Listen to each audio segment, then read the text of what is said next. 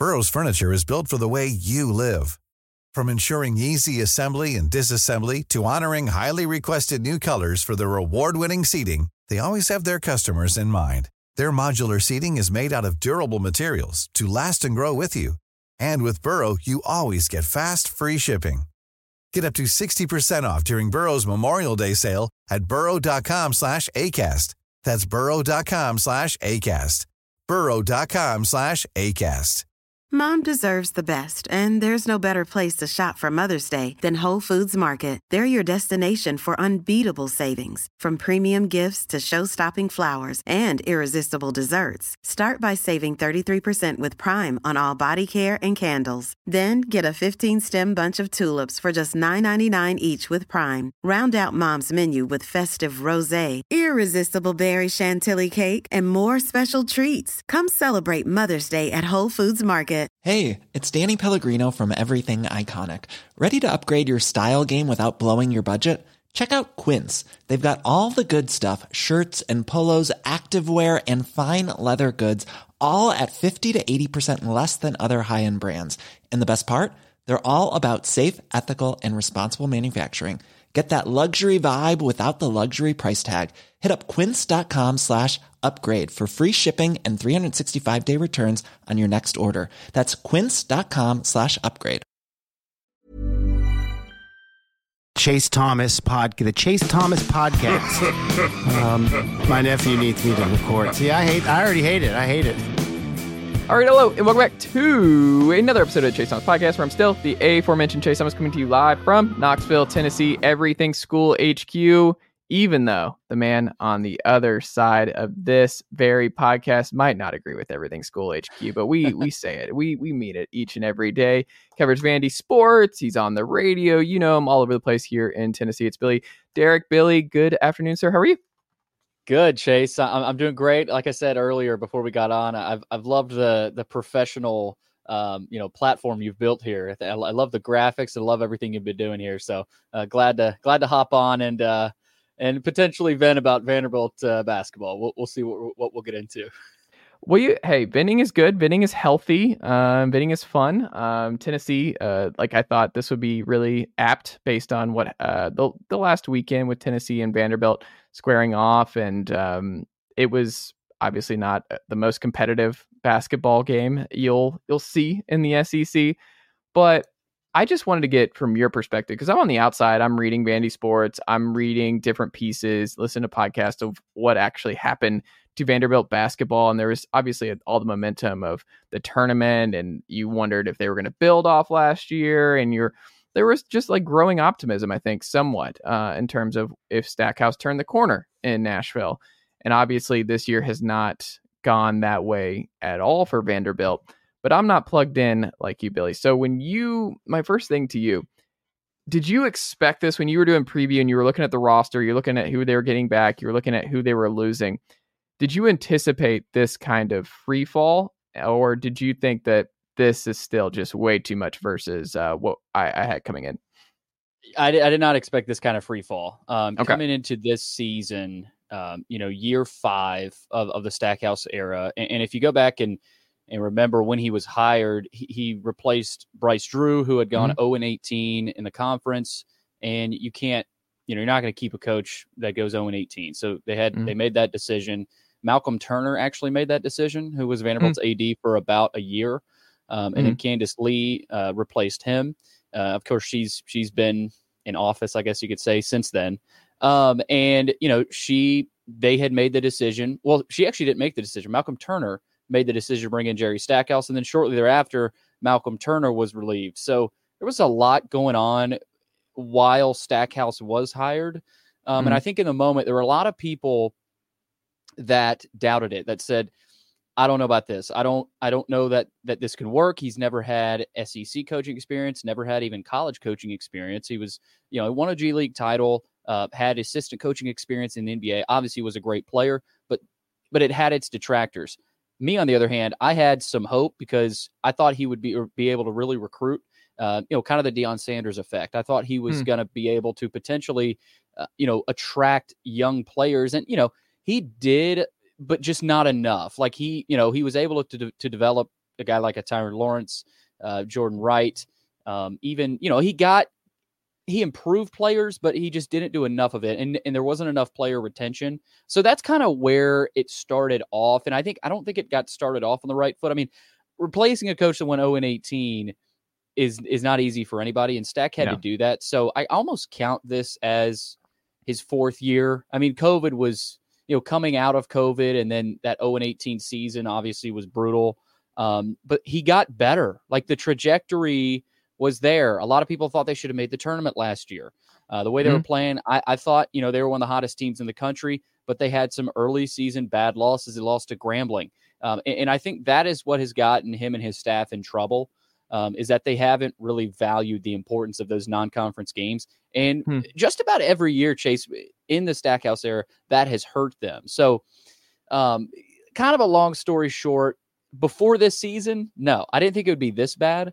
But there was part of me that thought, going into a season, you've probably done this with football or basketball or whatever, where you got high expectations, but in the back of your mind, there is that scenario where maybe it goes downhill. For example, potentially the Butch Jones era, maybe that last year he was there. You still had some hope and excitement, but there's always that, worst case scenario, DEFCON 5 of, okay, this could go really wrong if you have injuries, and they did have an injury. They had to suspend a player from the team. And so they had a lot go wrong early that they really couldn't have. The margin for error was already really small. But no, I did not expect it to be this bad. And now that it has gotten this bad, it feels like the conversation has shifted from if there's going to be a move to when. When is this going to happen? And the rumblings have heated up, as I'm sure you can tell. I with my buddy Will Warren of Stats by Will .substack.com, one of the best college basketball writers going. I love that. And Twitter. Yeah. He's great. And Will is someone who I've always joked about is like, there's some people who are just like meant to give bad news, where it's like anything coming from Will that's very witty, it's snarky. It's just really funny to me, because I'm just like, if anyone else, the messaging came out, it was just like, man, it's brutal. Will can say brutal things about college basketball hoops in the funniest way, the nicest way possible. But we were like joking about, because like Vandy Twitter is not obviously hiding the fact that they are thinking about and hearing rumblings about who might follow Stackhouse. But again, a move hasn't been made. I think Richard G. West got some folks this week, if I recall, on Jerry Stackhouse's job. So I'm amazed that that's still happening in February of 2024. But that account lives on somehow, day in, day out. But I think it's interesting because, like you said, year 4, now it's a win conversation. Is there anything Stackhouse can do down the stretch here to change minds? Is there part of, like, I think it was it Dennis Felton at Georgia years aago? I don't know if you remember Dennis Felton at Georgia, where he has that SEC run in Atlanta, and then they end up giving him another year and it doesn't get better, and they're just behind. Like, they just talked themselves into Felton because of that late season tourney run, and they were like, oh, maybe he has turned the corner. All right, we were going to move on, but let's not do it. Or do you think no matter what here, it's just probably both sides are parting ways? I really do believe, and again, I can't really, I don't have enough to substantiate it yet. There's so much being said that I'm sure you know this with coaching changes, that you can't run with anything too early. And fans do, and fans will, as fans, do that. But yeah, me personally, I don't think there's anything him and his staff can do to kind of save their shoes. Like, they're going to have a bottom 4 seed in the tournament, so they'll be playing on that Wednesday night. And I just don't think they have the talent. Like, it'd be different if they had the talent, if I thought they had the talent to do that. But they just don't. They've got Ezra Mannion, who I think is a really good player. Tyron Lawrence is, he would, I don't know that he'd start in a lot of SEC schools, but I mean, he would play. They got a decent post player in Van Allen Lubin. I mean, you saw when Tennessee played at Memorial that first half, Stackhouse had his team ready and they competed, but Dalton Knecht just went off. And that's when you have a star player against Vanderbilt like that, there's no stopping, like there's teams they just don't match up with. Kentucky, Tennessee, Alabama, Auburn, and a lot of teams don't match up with them, but I just don't see the talent. And if I did, it'd be different. I said, I would say, okay, maybe they can, maybe if they get hot here down the stretch, that points to something late this season and they can turn it into momentum for next season. But that's really never been the case. Like last year, as you said earlier, Chase, at the top, I think the perception overall was that, okay, you had a good year. You thought you should have made the tournament. Now year 5, this is the year. This is the year you break through.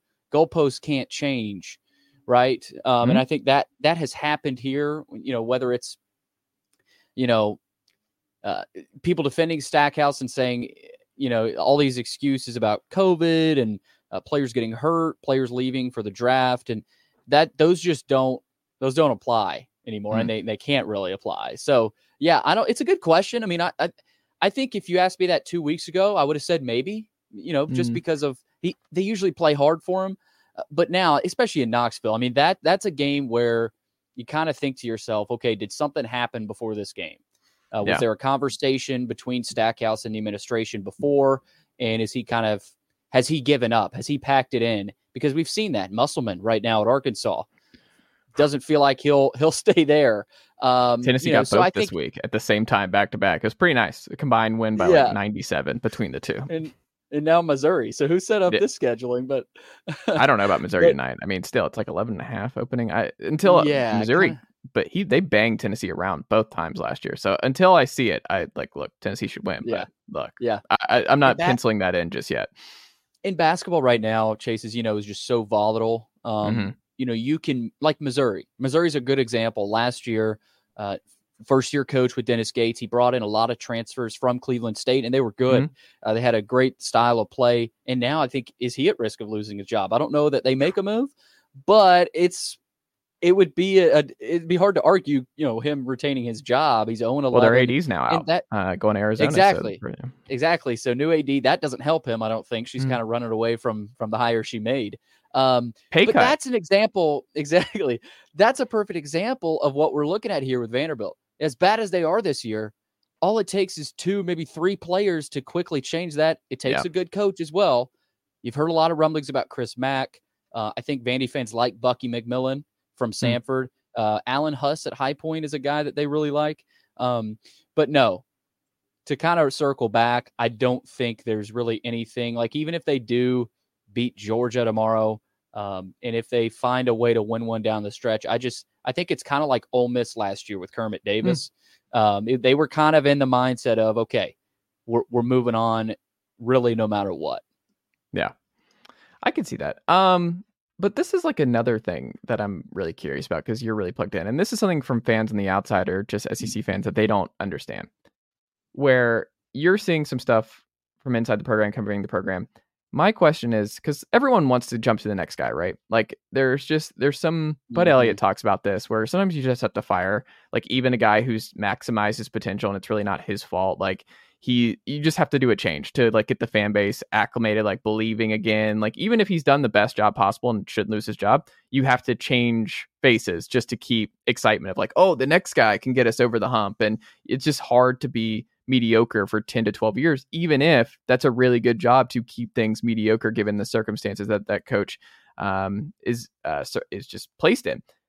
My wonder here, like, Chris Mack, whoever they get to replace Stackhouse is interesting, but is there more to why Vanderbilt is struggling? Is there an NIL issue? Is there a portal, the way that they're attacking the portal issue? Is there a recruiting foundational issue, disconnect between the administration and the basketball staff? Like, we know baseball juggernaut, like we know that's not going anywhere, but basketball, I'm more curious about, is everybody on the same page? Does that make sense? Like from your vantage point, where is that at?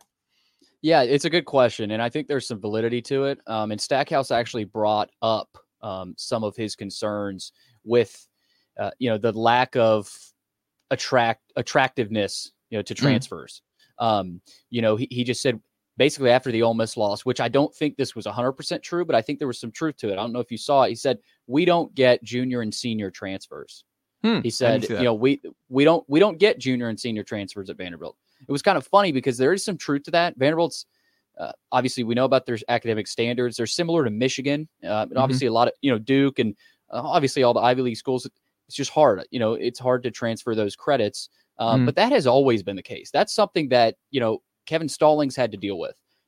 Bryce Drew, who, was able to take his first team to the tournament.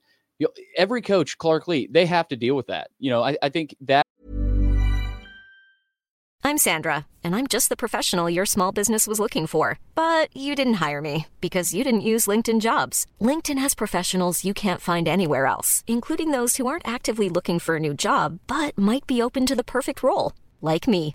In a given month, over 70% of LinkedIn users don't visit other leading job sites. So if you're not looking on LinkedIn, you'll miss out on great candidates like Sandra.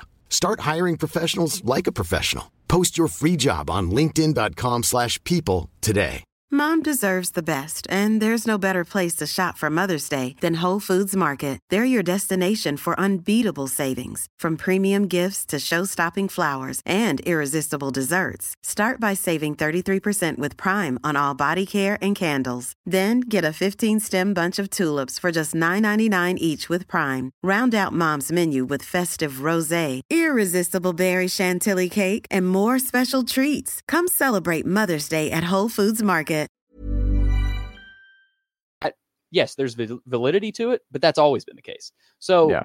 I don't know that that is I don't know that that's a hindrance right now. You're going to have to work through it. The women's basketball coach, Shea Ralph, has gotten junior and senior transfers. In Stackhouse, Ezra Mannion was was actually a senior transfer. So it was just funny hearing him say that. He's made so many of those type of excuses. He's made excuses about COVID and things like that. But your point still stands, and I think the bigger question is NIL. In today's day and age, you look at a school like Tennessee. Tennessee is one of the model programs in NIL. Their fan base is massive. And I think Tennessee is a good example of quantity because, and you look at quantity and quality in the NIL world. Maybe a good example of quality is a school like an SMU who has really done well because they've got, they're a private school in a big city, and they've been really smart with it. I think they've got a really good AD, and they may not have the quantity of donors that a Tennessee or an LSU or Ole Miss has, but they've got maybe 10 or 15 that have a lot that are billionaires. And I think you can say the same thing about Vanderbilt. But right now with Stackhouse, they haven't had a reason to really give. They paid Tyron Lawrence 6 figures to come back. And I think some of the other players are making decent money, but I think they've got to find a way to at Vanderbilt. It's going to be hard to pay that one guy like a Tyron Lawrence a ton of money. I think they need to find a way to spread that out because they've got the money. It's just about that coach going to the donor base and saying, look, here's my plan. Here's why this can work. And I'd love for you to support this program. That's what Clark Lee and Barton Simmons went out and did in the offseason because they didn't really do a ton of that. They wanted to be a full-on developmental program, recruit well, develop, their kids. And by year 5, year 6, they've got, all their players intact. But they realized after last year, Tennessee game was a good example of it. They just don't have the dudes. And you have to go out in the portal. It's like not using free agency in the NFL. I'm sure you've talked about. So it's kind of a long answer to say Vanderbilt just has to have the right coach for that to work, because I think it can. And in basketball, we've seen the Tennessee Vanderbilt rivalry in basketball, thriving. We've seen great atmospheres at both arenas. Feels like it's dead right now. And they've got a new facility coming in. So I think yes, it's a hindrance, but it's a hindrance you can get around, as long as you have the right guy. But yeah, I mean, I've heard that a lot. And I think a lot of what you asked is true, but it's not impossible to navigate, which, you just got to have the right coach, I think. Yeah. And look, we'll see who it is. And Tennessee fans who make fun, I'm like, hey, watch out. Like every school is one coach away from changing the narrative and flipping the script and everything. It's like Chris Mack's a good coach. I mean, Louisville, I'm sure, is like, well, I don't know. Like maybe Chris Mack wasn't so bad after all. And it's like, Chris Mack could win. Like he's like one of those where it doesn't jump in the excitement meter, I think, for the average fan. But for those who are very plugged into college basketball are just like, oh, the floor's been raised. Like he's winning games. Like he is the floor has been raised to that point where there's no flame out potential. Now, questions about what's the ceiling there? Maybe that's fair. But he's a floor raiser, and maybe that's what Vanderbilt needs for the foreseeable future, is a floor raiser to get you in that steady ground for the next couple of years, or 3 to 5, however long it is. I agree with that. I agree. It's a great point. I think that is what Vanderbilt needs. They need a stabilizer. Mm-hmm. I don't think Chris Mack, say they do hire Chris Mack, I don't think he's going to be asked to make the tournament year one.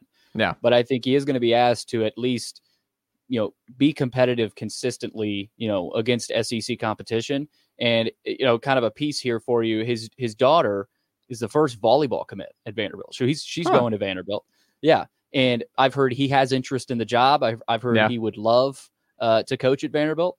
I've even heard he's been formulating a staff for whatever that means. I've heard rumors about him and Vanderbilt administration. Again, we don't know what's true and what's not right now. There's so much. I wouldn't feel comfortable saying anything because it's not, that could be totally wrong. It could be totally right, but you just don't know. There's not enough to substantiate it. But I do think Chris Mack is number one on a lot of Vanderbilt fans' boards. I think he should be the first call for Vanderbilt. But like I said, you've got Bucky McMillan, Alan Huss, Josh Schertz at Indiana State is another good option. So it's looking like we're going to be in coaching search season again for Vanderbilt basketball. And I think too, and we can leave it here, Billy, is this is going to be an interesting hire for the AD. Where Corbin, obviously, just however long he wants to do it, like baseball is just fine. You don't really have to get on the road. Clark Lee's now been in there for a little bit.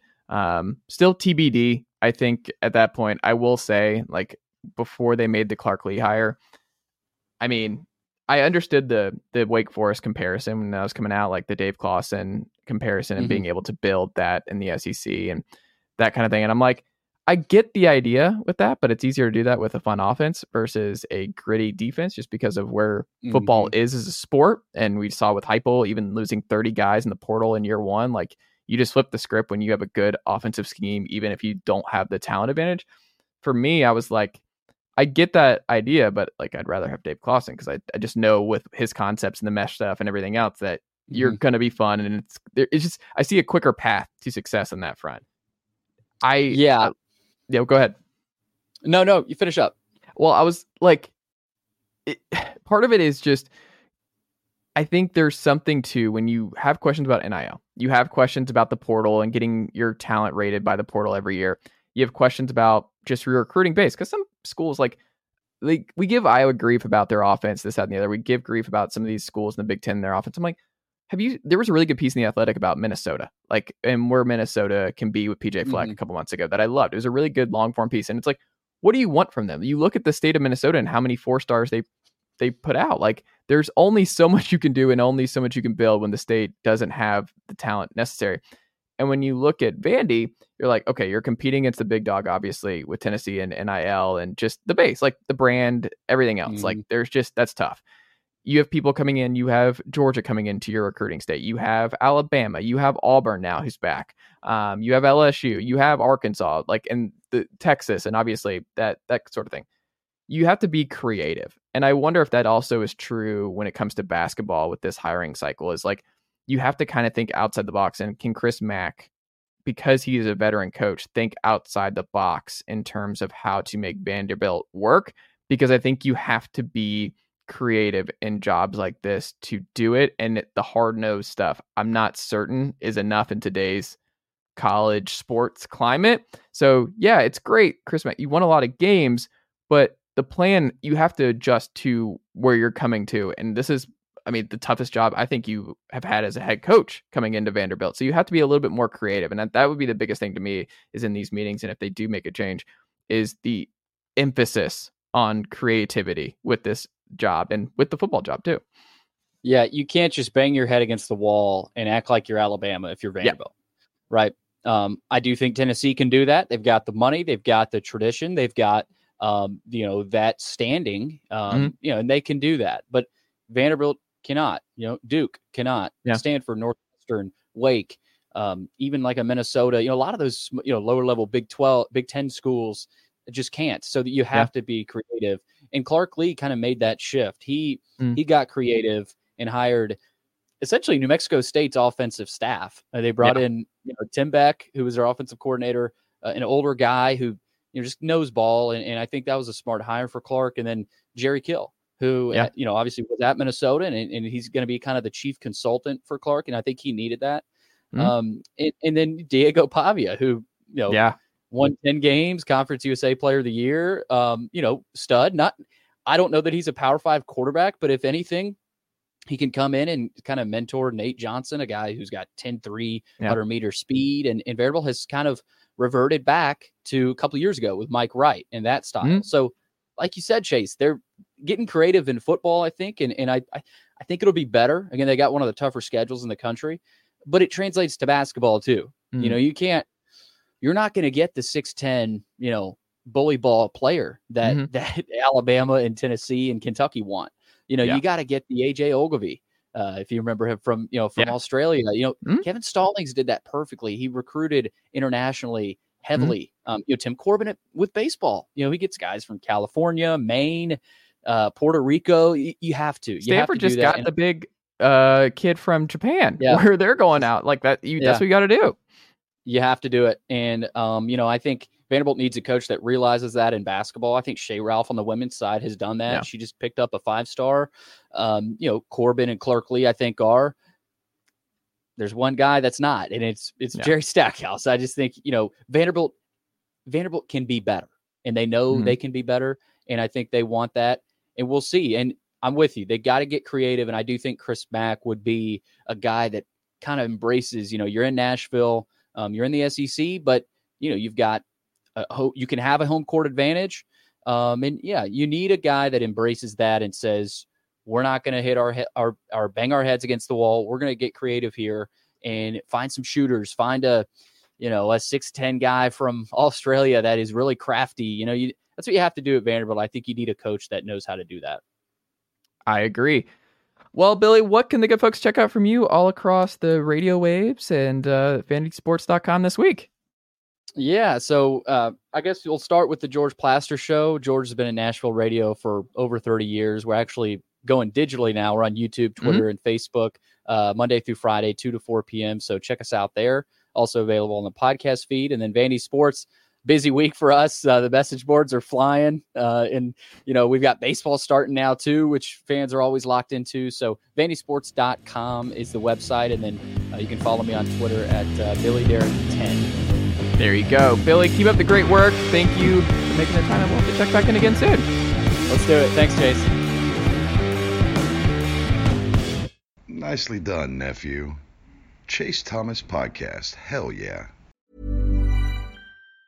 Mom deserves the best, and there's no better place to shop for Mother's Day than Whole Foods Market. They're your destination for unbeatable savings, from premium gifts to show-stopping flowers and irresistible desserts. Start by saving 33% with Prime on all body care and candles. Then get a 15-stem bunch of tulips for just $9.99 each with Prime. Round out Mom's menu with festive rosé, irresistible berry chantilly cake, and more special treats. Come celebrate Mother's Day at Whole Foods Market. Mom deserves the best, and there's no better place to shop for Mother's Day than Whole Foods Market. They're your destination for unbeatable savings, from premium gifts to show-stopping flowers and irresistible desserts. Start by saving 33% with Prime on all body care and candles. Then get a 15-stem bunch of tulips for just $9.99 each with Prime. Round out Mom's menu with festive rosé, irresistible berry chantilly cake, and more special treats. Come celebrate Mother's Day at Whole Foods Market.